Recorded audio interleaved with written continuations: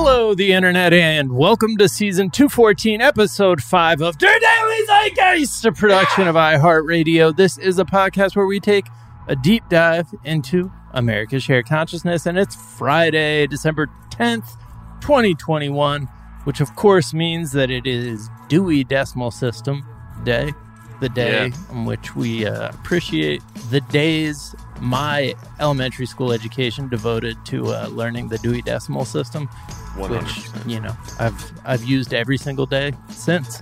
It's also Nobel Prize Day, but I feel really, though, we need to remind for the elders who listen to the show that it is Dewey Decimal System Day, because who didn't fucking grow up having to learn how to use a card catalog or pretending to know how to use a card catalog? Do we think they probably don't teach that anymore, right? That's like, that's gone the way of cursive as like just something they no longer have to teach young people. I've not set foot in an academic context facility anything since 2007. So right. I know in 2007 they were like, "Hey, y'all need to know how to use a research library," right? And there is some Dewey doo going on there, but Dewey doo. Yeah. Well, my name is Jack O'Brien, aka Magnum P. Zeit. That is courtesy of Diogenes the Critic. And I'm thrilled to be joined, as always, by my co-host, Mr. Miles Gray! Oh, you know who it is. It's just your favorite stoner from North Hollywood, and you know him as the one and only Hideo NoHo, because he's twisting up that fucking backwoods like Hideo's wind-up. Shout out to me for not looking at Discord. There you go. But you know what it is? I do know what it is. It's Friday. It is Friday, mm-hmm. And we are thrilled to be joined in our third seat by a very funny stand-up comedian, writer, podcaster, producer, one of our all-time favorite TDZ guests. You've seen her on MTV, E!, Comedy Central. Her stand-up album, Opinion Cave, debuted at number 1 on iTunes, and her podcast, Lady to Lady, is just one of the best out there. She's performed everywhere from a basement in Kentucky to the stages of the Kennedy Center. Please welcome the brilliant, the talented Brandy Posey! Oh, shit. Bra, bra, bra, bra. Hey, everybody. What's happening? Thank you. I love hearing my credits read to me before noon. It feels nice. Yeah. Start your day with that. Yeah. Can I tell you guys, while you were talking about the Dewey Decimal System, I looked it up, and it was invented by a man named Melvin Dewey, which is the cutest name in the world. And it's really cute. It's really. My name is Melvin Dewey, and it's like I catalog cartoon books. duck or something. Yeah. Right. Yeah. And on the Wikipedia page, it has like the history, and it has like 1870 to 1885 early development, period of adoption 1885 to 1894, and then 1942 to present, forging an identity. So it's just trying to figure out who it is now in a post world where we don't need them anymore. It's very going adorable. through a little midlife crisis, and then we'll descend into irrelevance. You know, Some still use it though. Some still use it, and other libraries are starting to argue that maybe it's time for a change. Yeah. God, I think can you imagine how mad you would be as like a librarian that have been using it and committed it to memory for 40 years of your career? And then they're Google comes in and you're like, excuse me? That's like taxi drivers that used to know the city in their head, and then Google Maps showed up. And they're like, I know how to get around this city. How dare you? Come on, Isn't that still like a test in some cities though? Like if you're going to ride for the city's taxi thing, like you can't be fucking like you have to have a very solid knowledge, or is that just something I heard in a London cab? I think that's probably true. I know that is true overseas, in London especially. Because I remember when Uber went over there, they were like, no, we've learned the way that the city looks. Yeah. Yeah. I feel like that was like the biggest thing that they're like, don't use Uber. They don't know the city like we do. And I'm like, facts, honestly. I'd rather have somebody who would instinctively be like, I will go down this wrong one way to get you there quicker. And there's something about, there's like some neurological study or like study of the brains of London cab drivers, and like something about that job and like having to know all those paths like makes them some of the like best at, I don't know, mental mapping, I guess. Okay. You know what? I'm just realizing I had always assumed that the Dewey Decimal System was created by whoever Dewey from the Dewey Defeats Truman headline was because they were both from the days where everything was in black and white, and apparently not the case. Older than that. So, you know. Still interested in it? Am I still interested in the Dewey Decimal System? Despite it not having those origins that you thought it did? Yeah. Okay, good. Well, I just feel like the last name Dewey has fallen off. Like we don't have very, very many famous Deweys. And the history was lousy with them. Yeah, I'd like to see more in the new century. Yeah, come on, Dewey. Yeah. Dewey, last name, step up. We need a Dewival. Brandy, we're going to get to know you a little bit better in a moment. Okay. First, a couple of things we're talking about today. The Ghislaine Maxwell prosecution has rested. Brandy, I know that's something that you've been keeping an eye on, so we're just going to check in with you on, like, what does that mean? You've been watching. We're going to talk about the latest quote-unquote attack on Kamala Harris. We will, of course, be talking about the biggest news story in America right now. Fox News is Christmas tree hate crime. The attack on our freedom. All of that, plenty more. But first, Brandy, we do like to ask our guests, what is something from your search history? Assisted suicide. I was Googling that this morning. Okay. Oh, because of that thing. Did you guys see the Switzerland, the 3D capsule that they just came out with? Yeah. I remember we covered it like when the guy had first debuted it like a few years ago and was saying like this could be something to be used for assisted suicide. And then this week it was approved, right, in Switzerland for use? Yeah, it looks like it's approved. It's really futuristic and kind of beautiful and like does feel like a thing that future people would kill themselves in. Right. And it looks like a tanning bed that you can just like wheel around and you look out into the world and you can put it in a nice field and then just die. None of the articles that I have seen about it say that when you die, you also shit yourself. So you're shitting yourself in like a beautiful capsule in the middle of a field. And I feel bad for whoever has to deal with that afterwards, but it won't be your problem anymore. So. Well, I think at that point, if you've decided that you need that way to lessen your burden, then maybe shitting yourself is the least of your worries. Yeah. Oh, for sure. Somebody else's problem. There you go. Yeah, exactly. Somebody's like, you actually don't qualify to be using this machine. It's like, and I just really kind of want to shit in it, to be honest. Yeah, change my mind. Wait, I'm shitting. It's too late, sir. So I'm actually not familiar with this. Well, I guess I am because we covered it a couple years ago, but like, what's the service the pod provides? Is just like sensory deprivation or something while you're down? No, so it is. It releases like nitrogen as it also decreases the oxygen very quickly. So you lose consciousness, but there's also like a feeling of euphoria and relaxation. So you're not choking or anything. Oh, that does sound kind of nice. Yeah. Okay. Yeah. So I'm in. Called it the Sarco machine. Yeah. Yeah, exactly.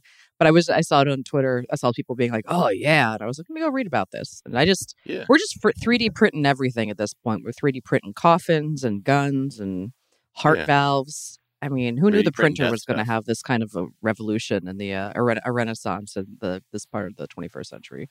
Well, yeah, and it also, it's also part of this larger discussion about your right to die and what you should be able to access or experience as you go into your final stages of life, because so many, a huge push has been around like psychedelics and how that's really helped people with terminal illnesses come to sort of grips and begin to have a feeling of acceptance around their end of life scenario. But Absolutely. Then you have like municipalities where they're like, what, you're gonna arrest like an 80-year-old person who's like dying because they did mushrooms? Like, what are we doing here exactly? Yeah, so this is all just part of this new, I think, just very necessary discussion that we've been not having for many years. Yeah. Well, and it's interesting because it's like if we remove the fear of death from people, like death means like going to hell or heaven to so many people that are religious too, then it's also like, how are we able to control the masses and make them keep giving money and keep them, supplicant in so many different ways too. So it's an extremely empowering thing to give people the possibility to. Right. Yeah, 3D printers could solve like most of the world's problems, but unfortunately the ink is too expensive. Yeah. Printer joke for anybody who's ever had a printer. These damn refills keep running out. These damn refills. What's something you think is overrated? Being a good bowler. Oh shit! I also think being underrated is being a bad bowler. I think it's okay. I think it's fun to go and see people just be shitty at a bowling alley. And when you show up with like your little glove and you got your little leg doing your little thing, everyone's just having fun and seeing their friends. We don't need you like to have your whole rig here. Right. Yeah. Just coming in being like, who do you think you are? I am. Yeah, I was just going to say, the important thing is that you celebrate, is that you learn beat for beat that guy's celebration, and then you do it every time that you roll, even when it's a straight gutter. Yeah, exactly. And like I went bowling last night for the first time in, I mean, literally years. And to my left, there was like several very serious people who like would also like stop and like very annoyingly wait for like me to go because God forbid two of us roll a ball at the same time or something. Yeah, you're fucking up my approach. Yeah. And then to my right were the two most adorable like little like queer high school goths that were just like bowling so badly and like their arms were so thin and frail they could barely get the ball down the aisle. Broken wrist every roll. Yes. And I was like, they're having a delightful time. They're like, a bowling alley is about eating a plate of like cold French fries and drinking something. It's the only place that you can drink something out of a styrofoam cup in 2021, I think. Right. You know? Right. And yeah, I just was like with CFCs in them. Like they're like, I didn't even know they made styrofoam with CFCs anymore. I thought we stopped that in the 80s and 90s. They're not a boarding alley. Stockpiled at the old bowling alley. Yeah, I'm terrible at bowling. So I embrace the shitty bowling fun of bowling because like I just go for all kinds of shit. Like I don't know any technique. Mm-mm. I will sometimes in a panic I'll try and like watch a YouTube video before and be like, why am I always fucking up? Like and I realize my release is always across my body. Mm-hmm. So I'm always throwing it into the gutter. Yeah. So like the thing I'm always having to remember is just that straight release. But even then, I just don't give a fuck after a while. And I'm just being like, let me see how fucking hard I can throw this shit down and see if I can get anything to happen. Yeah. Absolutely. And it's crossing just like lanes. Do a little granny bowl from time to time. I like to throw it down and then turn around and not look at it and then know that it's going to be a gutter Steph ball. Curry that shit. Yeah. It just feels real nice to lean into it. Embrace your failure, baby. It's good. Yeah. Just roll it, turn around like you just already knew. You fucking threw a strike and do the who do you think you are? I am. Right. You're doing that shit from like the opening scene in Kingpin where like Woody Harrelson is doing like a split like right before it hits the pins and he's like, got this shit. Perfect. Exactly. That's what I want to see at a bowling alley. I want to see unearned hubris. Right. Were bowling alley, like bowling birthday parties, like pretty normal for everybody in like the 90s, right? I felt like that was always like a very standard type of birthday. And that was probably the birthdays that caused me the most anxiety. Because like, more there than are a pool kids. Party? No. I didn't give a fuck about a pool party. Wow. Have you seen Miles? Come on. Yeah, that's true. Have you seen me? I had a doughy body since childhood, and I wasn't really buying into these body image shit. So I was I was like, fuck it, I'm gonna wear this scuba mask and stay at the bottom of the pool and freak the parents out. But at a bowling thing, because I remember just like being more competitive as a kid, and there was always like those couple kids who were really good, and then like you start being like, why can't I fucking roll it like Brandon does? Always named Brandon.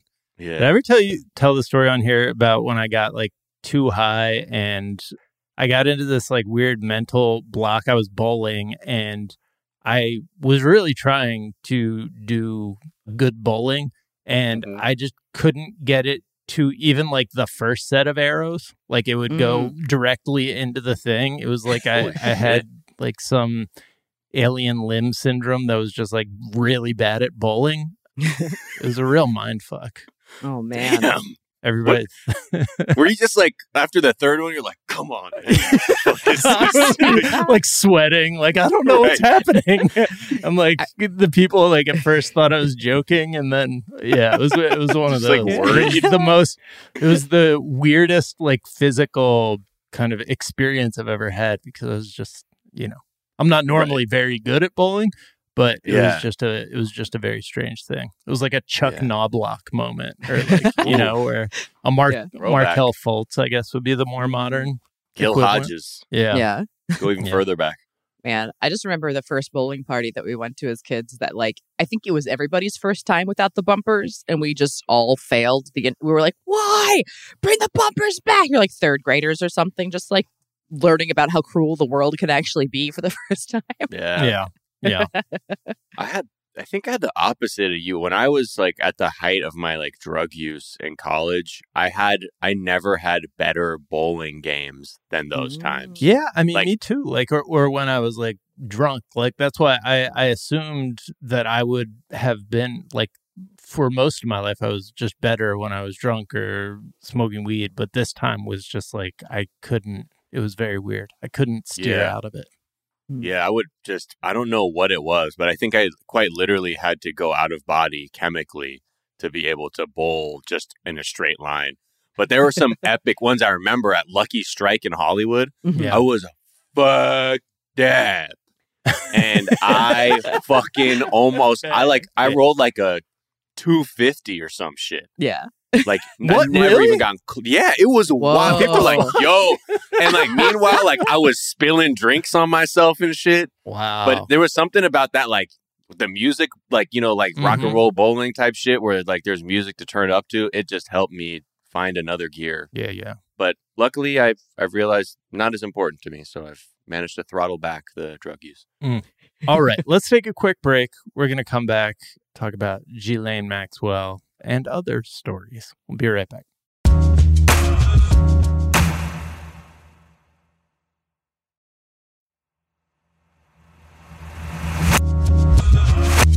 And we're back, and Ghislaine Maxwell's prosecution has rested.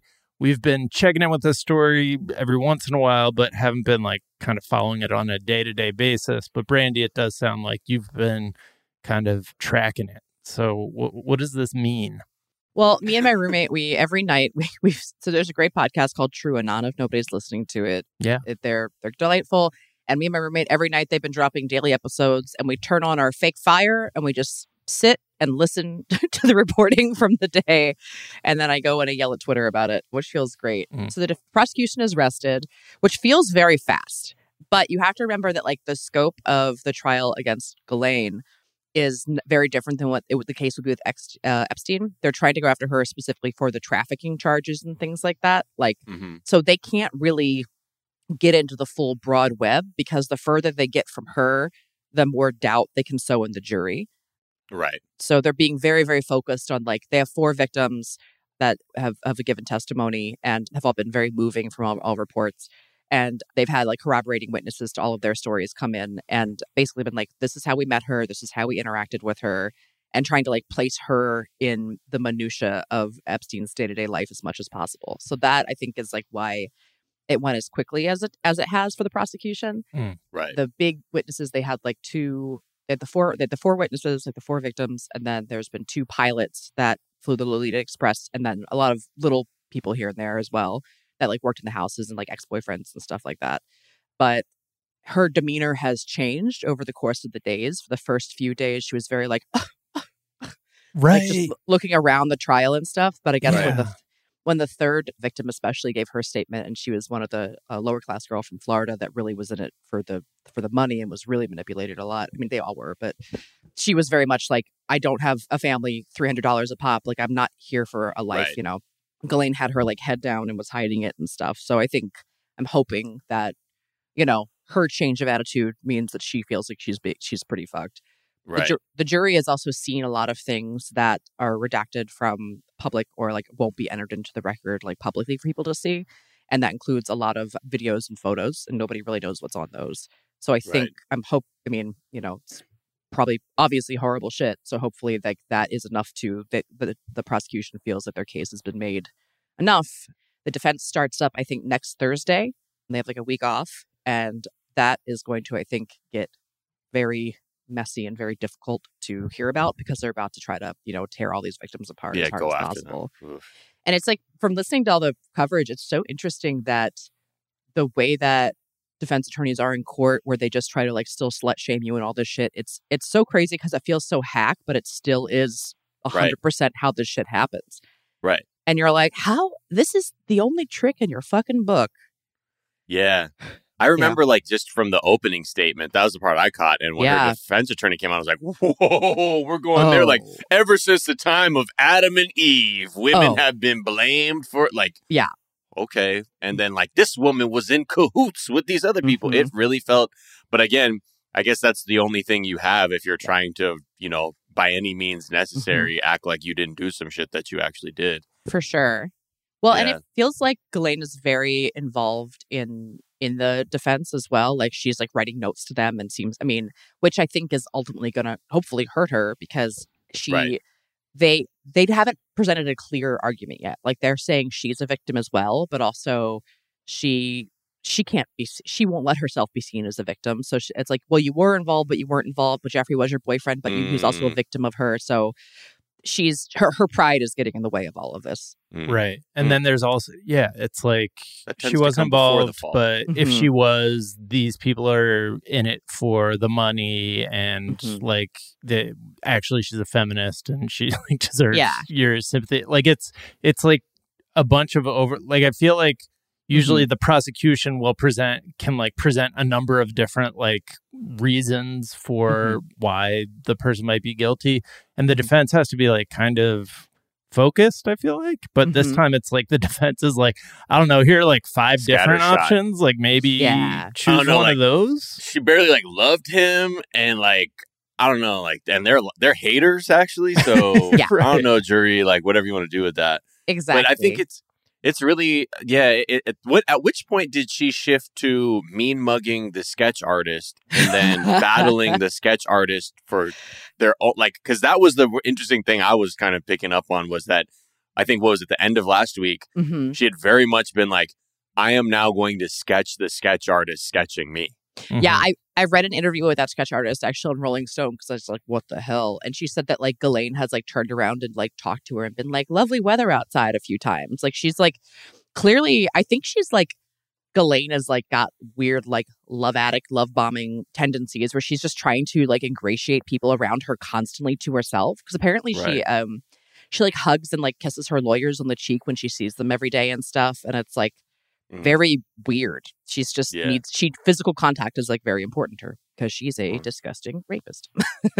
Right. But yeah, it's interesting. It's her sister and one of her brothers have been in court every day to be there watching, and she is permitted to actually talk to them before everything starts, which is something that most defendants aren't actually allowed to do, which is strange. Wow. Already seen some benefits, huh? Yeah. One thing that did come out yesterday that was really interesting is that like there is a new flight logs have leaked out, and Ghislaine and Jeffrey were on a flight together before her dad died, which like her dad, Ghislaine Maxwell's dad is this guy named Robert Maxwell. Robert Maxwell was like a huge spy for London and like the Israeli Mossad and everything, and was like very suspiciously murdered on his boat. And before he was like thrown off his boat and murdered, there's never been a connection with Jeffrey and Ghislaine beforehand, but this shows their relationship goes back even before that happened. And his like a big thing that Robert Maxwell did is he kind of like moved a lot of money around and made it disappear for a lot of rich people, which is also something that Jeffrey Epstein did. So it's interesting that her dad might be how the two of them were connected in the first place, and that line has never been drawn really before. Right. Oof. A lot of people suspect that Epstein was, a CIA operative, or at least like used by the CIA, worked with the CIA. So it makes sense that like they're all moving in the same circles, manipulating very powerful people, helping them out. It's fucking disgusting, but hopefully, I mean, it doesn't seem like she could have come off much worse just based on the descriptions and of her in-court behavior. I don't think so. And I mean, the only thing that does make me nervous is it's like they clearly like they'd been putting together a case for Jeffrey Epstein forever. And then obviously he was murdered. And they're using the bones of that and they're putting Ghislaine in and then changing it as needed. So I think that they're really kind of hitting her from as many sides as possible. But clearly, I mean, the whole thing it makes it it's so frustrating that he's not on trial because there's so many other things you could be talking about that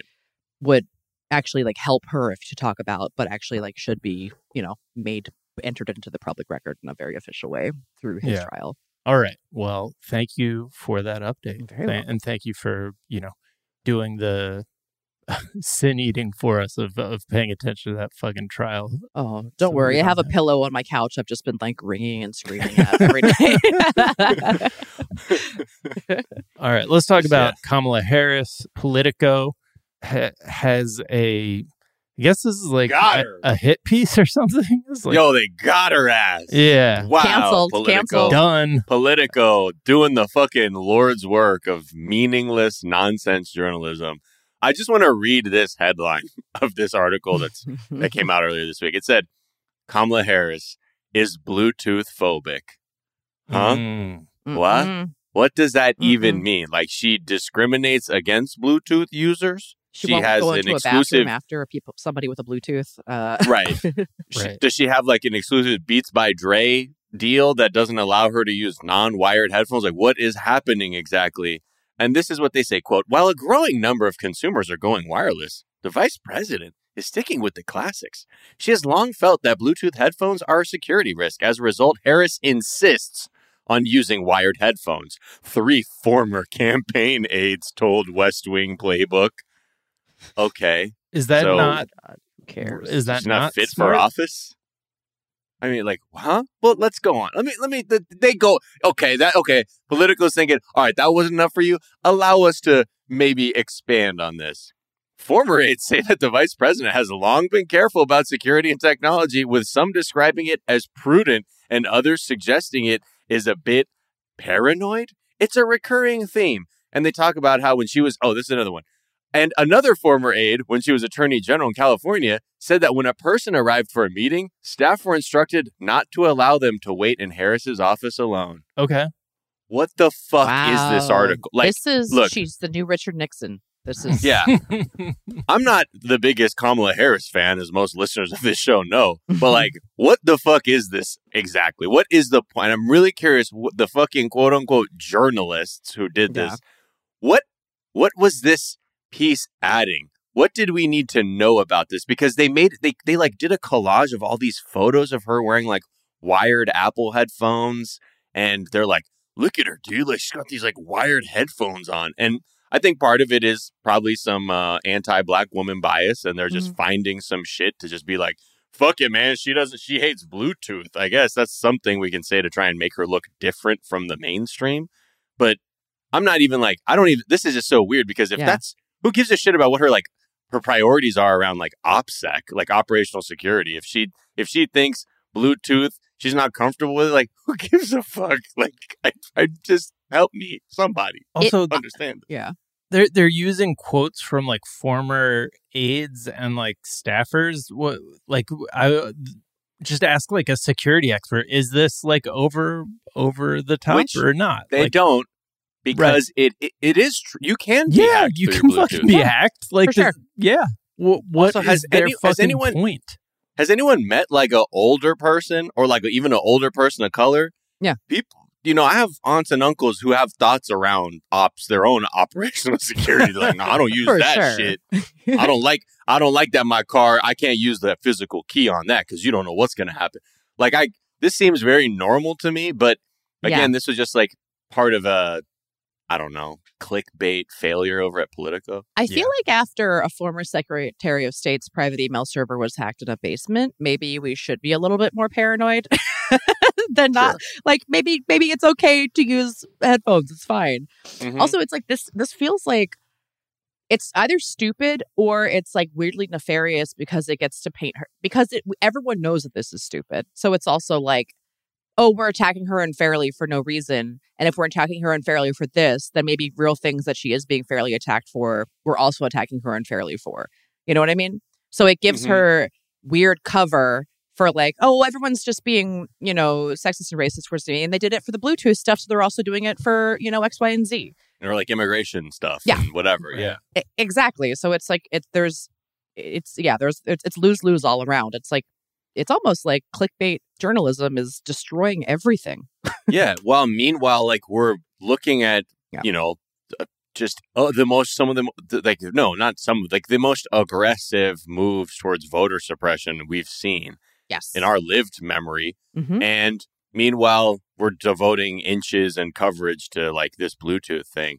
Because, I mean, this is something we've talked about or just mentioned, touched on too, is just that this is just all like the media's huge hand in allowing all of this shit to just crumble by the wayside 100%. Because it has an inability to actually say like, hey, man, the country's really fucked up right now. And like shit's going to get fucking terrible if we don't get a hold of like just the most basic voting rights to start off with. But instead, we're talking about fucking, why doesn't she have AirPods? Yeah. And I think people like see this and and it's frustrating because it tunes people out from like paying attention to the news more and more because you're like, I'm not even seeing anything real. And this is what it is. It's like I saw there's this morning there. I mean, it's unrelated to this specifically, but I saw this morning that it was like a Pfizer CEO was like, I think we're going to need the fourth shot even faster than the third one. And I was like, can we just like not talk to these people? Can you just shut the I hate the news, and it's so frustrating because it also gives like people that say all news is fake news like even more and more ammo because I'm just like, I get where you're coming from with half of this shit because this is a bullshit story.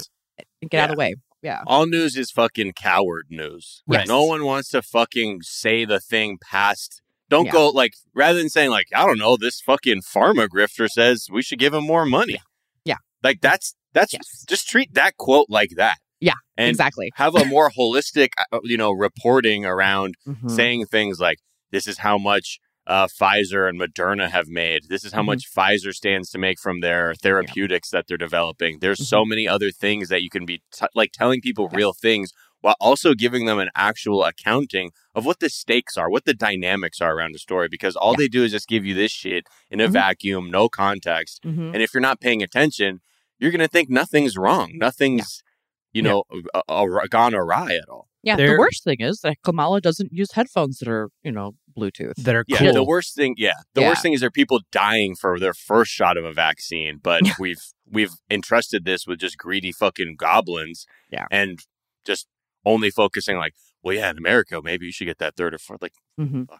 I think I truly think there's a direct line between like shit like this and the vaccine and like vaccine hesitancy because like the mainstream media is fully bought into like the whole like corporate neoliberal like ideal that is killing people, that like is making people like making us the loneliest we've ever been. Like that has completely taken over how we communicate with one another and like turned it into, the most basic part of being a human being is like interacting with other human beings. And we've turned that into like a algorithmically like monitored and monetized and like manipulated thing. Like, so that people are going to react negatively to that.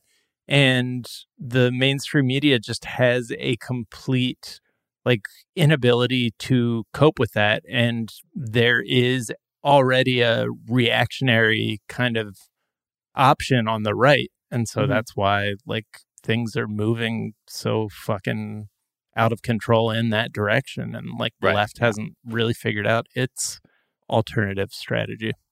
Right. Well, I mean, I think that's why you need more independent media and also just like for people to demand that these people actually say something that is counter to what their corporate benefactors dictate to them. Right. Like it's that you can't, it's like, because you already know, like we already know that if on MSNBC they said, we need to actually be breaking down how much money is being made and like also put people in the front of their mind, because the most important thing about getting through this pandemic globally is to have as many people inoculated as possible. Yeah. Right. But if we're not hammering home that that's a problem and that there's corporate greed, there's like this weird nationalistic fucking greed that's happening with who's being shared with what. If that's not being talked about, then there's no context. And it's just why fucking pay attention? Because it's just going to sound like a bunch of, chaos constantly. Yeah.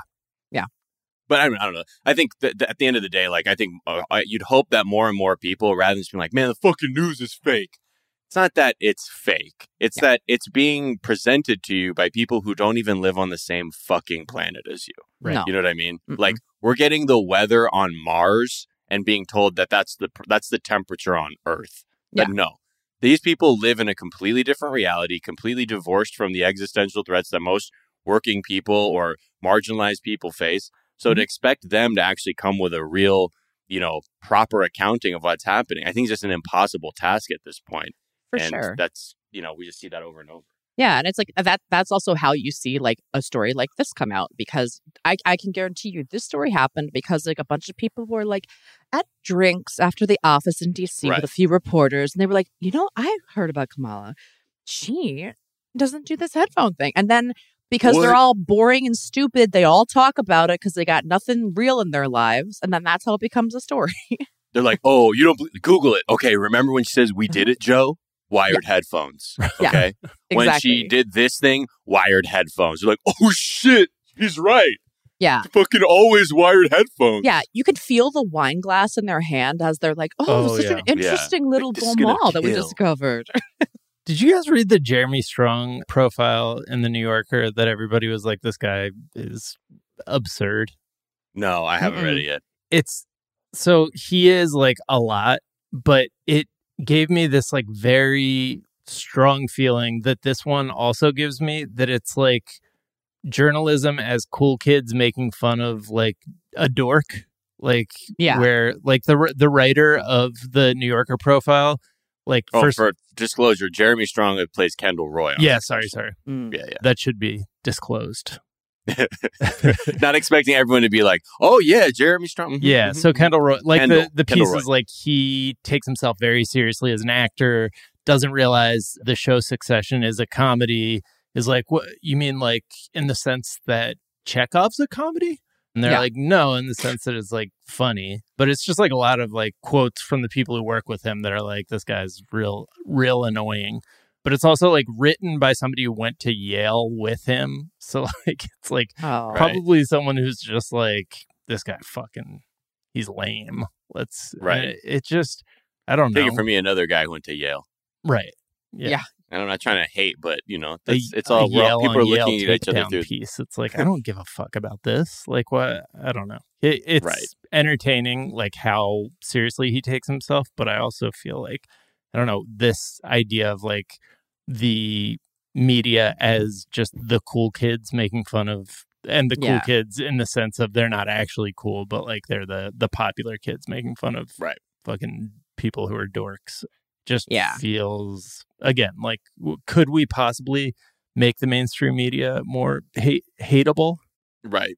I think every time I think that they've like cracked the ceiling, I'm like, oh no, there's a whole nother floor. I didn't even realize it. Very cool. Darling, I'll hold my wine glass. Yeah, and it's just to like fill pages and shit, because it's also like we love Daniel Day-Lewis for that shit. This exact same thing. You're like, oh, DDL like became Abraham Lincoln. Cool. That's but fun. He's like a poser. He wants to be Daniel Day-Lewis. Like that's legitimately, he like idolizes Daniel Day-Lewis and like follows him around and like apprentices under him. And but it's just like, wait, Jeremy Strong does? That's in there? Yeah. He's like from the time he was like in high school, he's been obsessed with Daniel Day-Lewis and Dustin Hoffman and like all the, if anything, it just sounds like this article just says, bro, no better person could play Kendall Roy than Jeremy Strong. That's right. Like that is the argument. They're like, right. Like I think more than anything, this man's living it. Yeah. Good or bad. Right. So. Yeah, that's the whole damn point. And how dare somebody actually like really work hard and put everything they have into their dream? What a loser. And then to succeed in it. Yeah. I just couldn't get past the feeling that like this is like one Yale guy making fun of another Yale guy. It's like, ugh. Oh, definitely. I bet I wouldn't like this writer either. They probably showed up with like the same cable net sweater to a party one time and just held it against him forever because he looked better in it. Right. So. He's like, I should have been doing push-ups this week. Exactly. If Crew hadn't been canceled on Wednesday, my arms would be looking great. Yeah. Instead, I look doughy. Doughy decimal system. Hey. All right. Let's take a quick break. We'll be right back.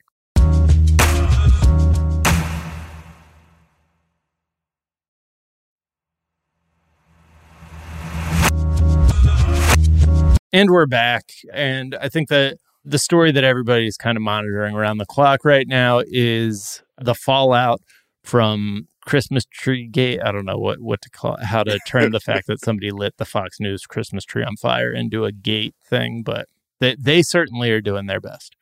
Yeah, it's, of course, any perceived attack on Fox News, it can be completely blown apart into the new 9/11. And I think most people don't need to think too hard as to why someone would want to shit on Fox's Christmas tree. And again, knowing that this person was just a straight up arsonist, really not even like, he's like, oh, that was the Fox tree. He's like, honestly, I just get off on setting shit on fire, to be honest with you. That was just kind of bonus. Watch the world burn. So, but again, Fox immediately made it about not just some random person who is an arsonist setting fire to their tree, that this was an attack on America. And you can tell that all this liberal stuff that's happening is leading to this. So first, let us pray at the altar of Fox and Friends, because the morning it happened, they truly were just listen to their their description of what this tree actually stands for. But think about it. Who, to Ainsley's earlier point, who sets a Christmas tree on fire? It's a tree that unites us, that brings us together. It's about the Christmas spirit. It is about the holiday season. It's about Jesus. It's about Hanukkah. It is about everything that we stand for as a country. Freedom and being able to worship the way that you want to worship. It makes me so mad. Well, it does, but it goes to the larger issue of safety. And we have been talking for a very long time. This city has gone south when it comes to safety. We don't feel safe when we come to work in the morning. We don't feel safe when we go home at night. Well, maybe not because of the things you're saying on TV. Or might have more to do with y'all than anything. Are you going to tell me they're not getting picked up and dropped off in a black car service? Please. Oh, but that doesn't change how unsafe they feel. Right. Well, the car is black, so they have a problem. Yeah, exactly. or their driver is a cop who was, kicked off the force for using excessive force or something like that. Oh, that's my driver. And I still feel unsafe. This guy has a history of brutalizing poor people, and I still feel unsafe in this town. Again, I just want to say shout out to all the Jewish people. Hanukkah just wrapped up recently, and shout out to all y'all. I'm sure it was fun putting away your Hanukkah tree for next year's Hanukkah, because that's what this what a fucking stretch. Yeah. But just as Hanukkah is going to wrap up there, someone's going to light the Fox News Christmas tree, the number one emblem of Hanukkah, on fire. Maybe they thought it was the last candle. Maybe they thought the tree was the last candle in their menorah. Oh, that's fair. That's fair. Again, as we all know, the tree is about the season. It's about Jesus, which again means that it inherently means it's about Hanukkah. Okay, because Jesus was Jewish. Okay, I'm going to use that logic there for this Fox and Friends piece. But also, the coverage didn't, obviously, this was around the clock outrage machine on Wednesday and Thursday. So later on in the day, they had this other guy come on who was because their whole thing is, I think they're we really need to be setting the table with the viewers that this tree's fucking important. Yeah, of course. And it can't just be that some fucking guy burned it down. So I just want to hear another man, Lawrence Jones, an unfortunate black man who's on Fox News, letting people know also what he thinks, what this tree fucking means, to everybody. News tree. This was America's tree. A lot of our audience come from all across the country, and even in our international audience, to come see that tree. It was a moment of unity. And look, this appears to be a guy that was a repeat offender, that had a criminal record, and a guy that just wanted to set something on fire. So although he wasn't specifically targeting Fox News, he was targeting the country. Wow. Stretch it out, Larry. Stretch it out, baby. Did you feel the panic of letting a fact come through? Yeah. And he was like, no, pull it back in. They tried to stop him. They were like, no, we have to say it was an attack against us. Right. Although it wasn't against Fox News, it wasn't specifically to do with anything. It was attacking the country. Yeah. Yeah. The 9/11 of Christmas. 100%. In many ways. Christmas 9/11. And then, the whole time they're like, we got to rebuild it. They're saying shit we got to build it back even bigger and better. This ain't the fucking Twin Towers. But again, they're doing their darndest to make this a thing.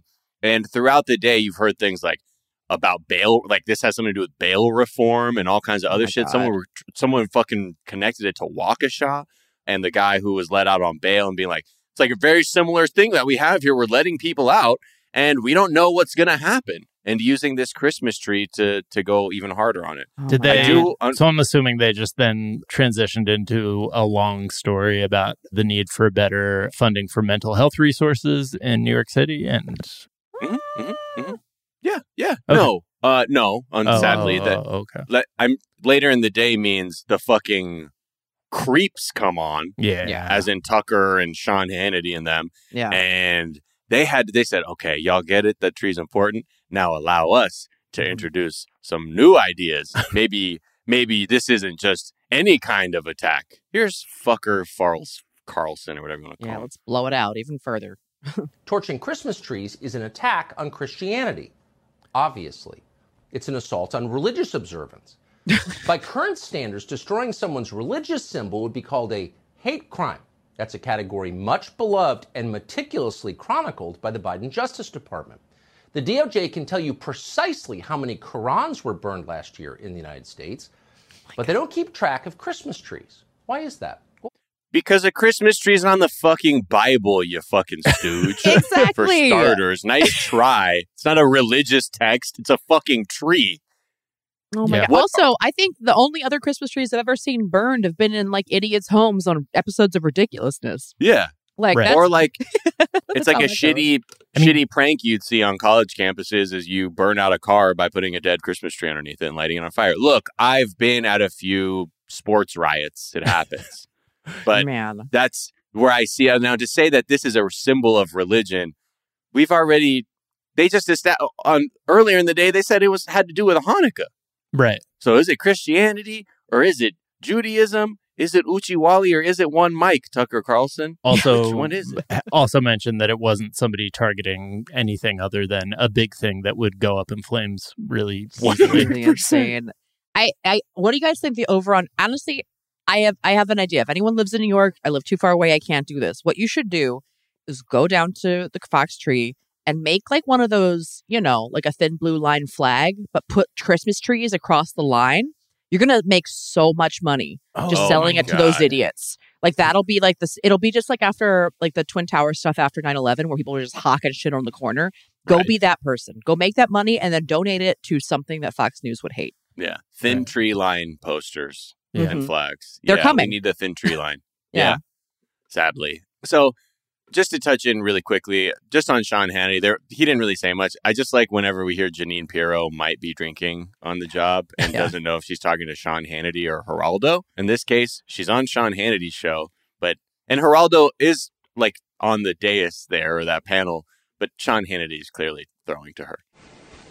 Geraldo, what is amazing about all this is that you start your show every night with hostages in a foreign country. Well, I'm here to tell you that Americans are now hostage. You said Geraldo, no worries. But it's, Sean, that we have... Okay, sure. Yeah, she looked so confused when he told her it was that's not Geraldo. What was the connection to? She was going to say that this is our values being held hostage. Probably that American culture, right. is the hostage now, and you Santa can't even have a fucking Christmas tree up at your hate network and have something happen. But not even that. It had nothing to do with your network. You can't just have a tree up and some person with a history of arson shows up to do a crime that they have a bit of an eye for. And then lastly, I just want to say Fox News again, this on Thursday morning, after we got that round the clock coverage, they kept the outrage up Thursday morning with Brian Kilmeade again raising the point of, is this not a hate crime? It's unbelievable. He wasn't eligible for the bail under these new liberal reform laws. That's right.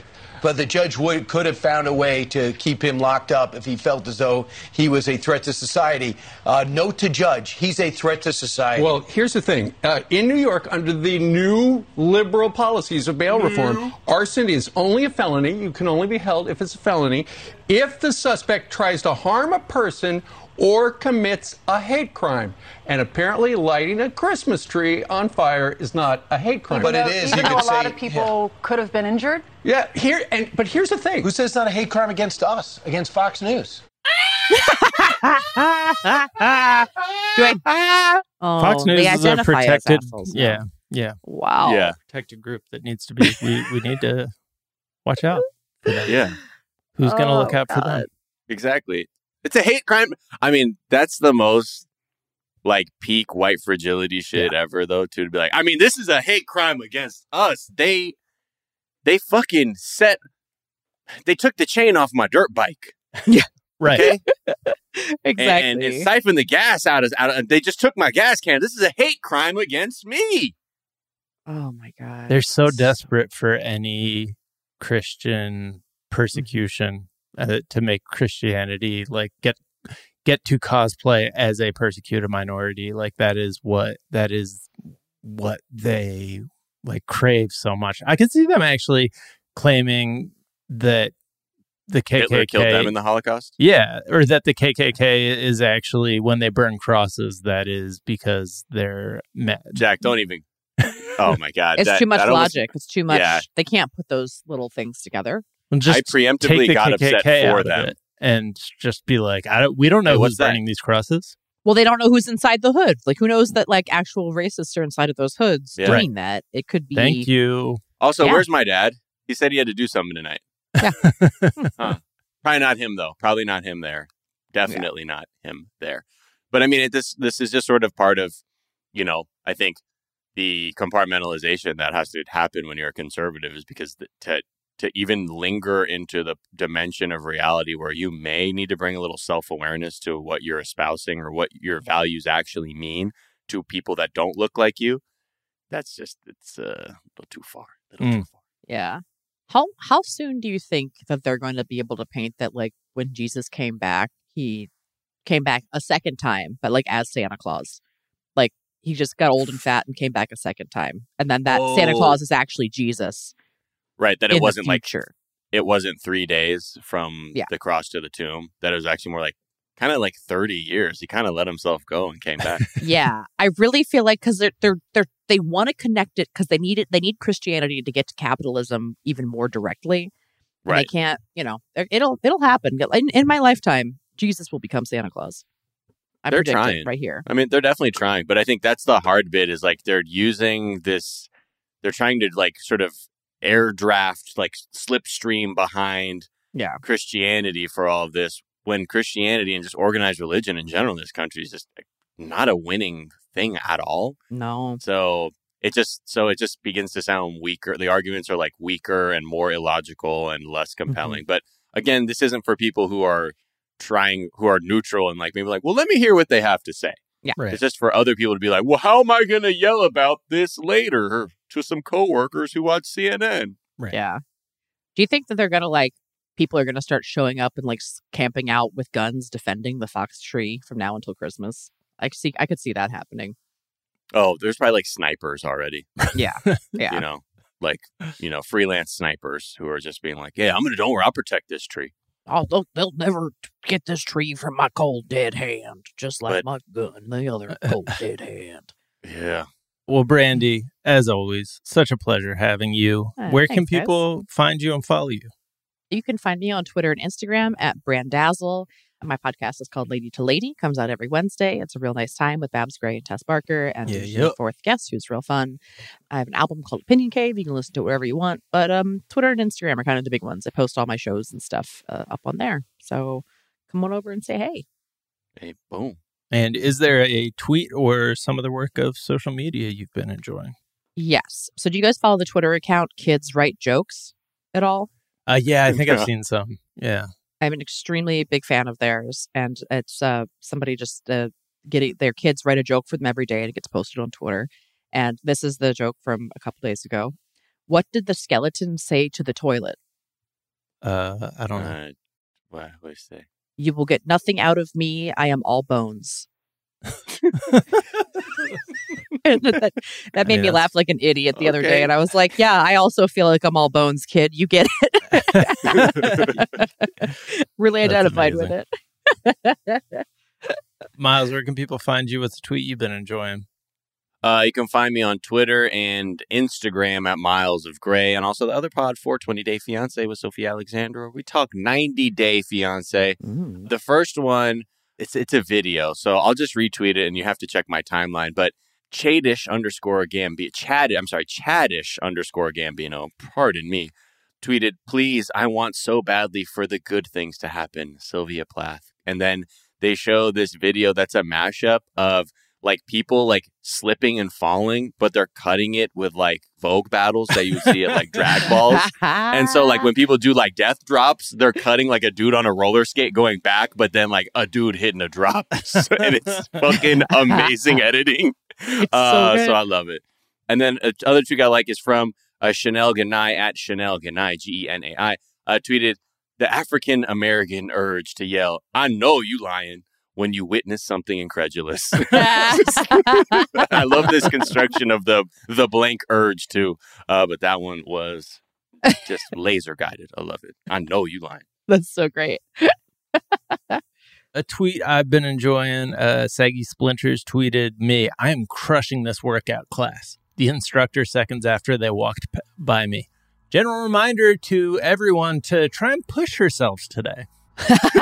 Oh, too real. Yeah. And then this is just a serious one, but straight up Xander Furness tweeted, "Reporters stop reporting the defense budget in single-year spending totals and social spending in 10-year spending totals. Challenge." Which... Yeah, no, it's true. Yeah, that's... Everything is about, We're not looking at... Oh, I'm sorry. We're not talking about the history-making defense budget? Yeah. No? What a strange convention. I wonder. 2.2 trillion over 10 years, not 220 billion a year. Yeah. Okay. You can find me on Twitter at Jack_O'Brien. You can find us on Twitter at Daily Zeitgeist. We're at The Daily Zeitgeist on Instagram. We have a Facebook fan page and a website, dailyzeitgeist.com, where we post our episodes and our footnotes, where we link off to the information that we talked about in today's episode, as well as a song that we think you might enjoy. Miles, what song do we think people might enjoy? We are going to ride out on just some holiday background music. I've talked about my love of the Japanese genre of BGM, just background music, because it's just made for, it's like basically sonic wallpaper. You know what I mean? It's not interesting enough that you're going to be like, oh, I like this track. It's just setting a mood with instruments. And one of my favorites, BGM Channel, is the artist, put out an album called Happy Christmas Music, where it's like vaguely familiar sounding Christmas songs. So this one's called Sing Along, and it's by BGM Channel. And it's just, again, check out their music because they have all kinds of different vibes. If you just want to feel like you're at a coffee shop or whatever, they have vibes for you like that. If you want something to feel like you're in a cooking show, they have shit like that for you. So anyway, check this out. It's Sing Along by BGM Channel. All right. Well, The Daily Zeitgeist is a production of iHeartRadio. For more podcasts from iHeartRadio, visit the iHeartRadio app, Apple Podcast, or wherever you listen to your favorite shows. That is going to do it for us on this Friday morning, but we are back this afternoon to tell you what's trending, and we'll talk to y'all then. Bye. Bye. Bye.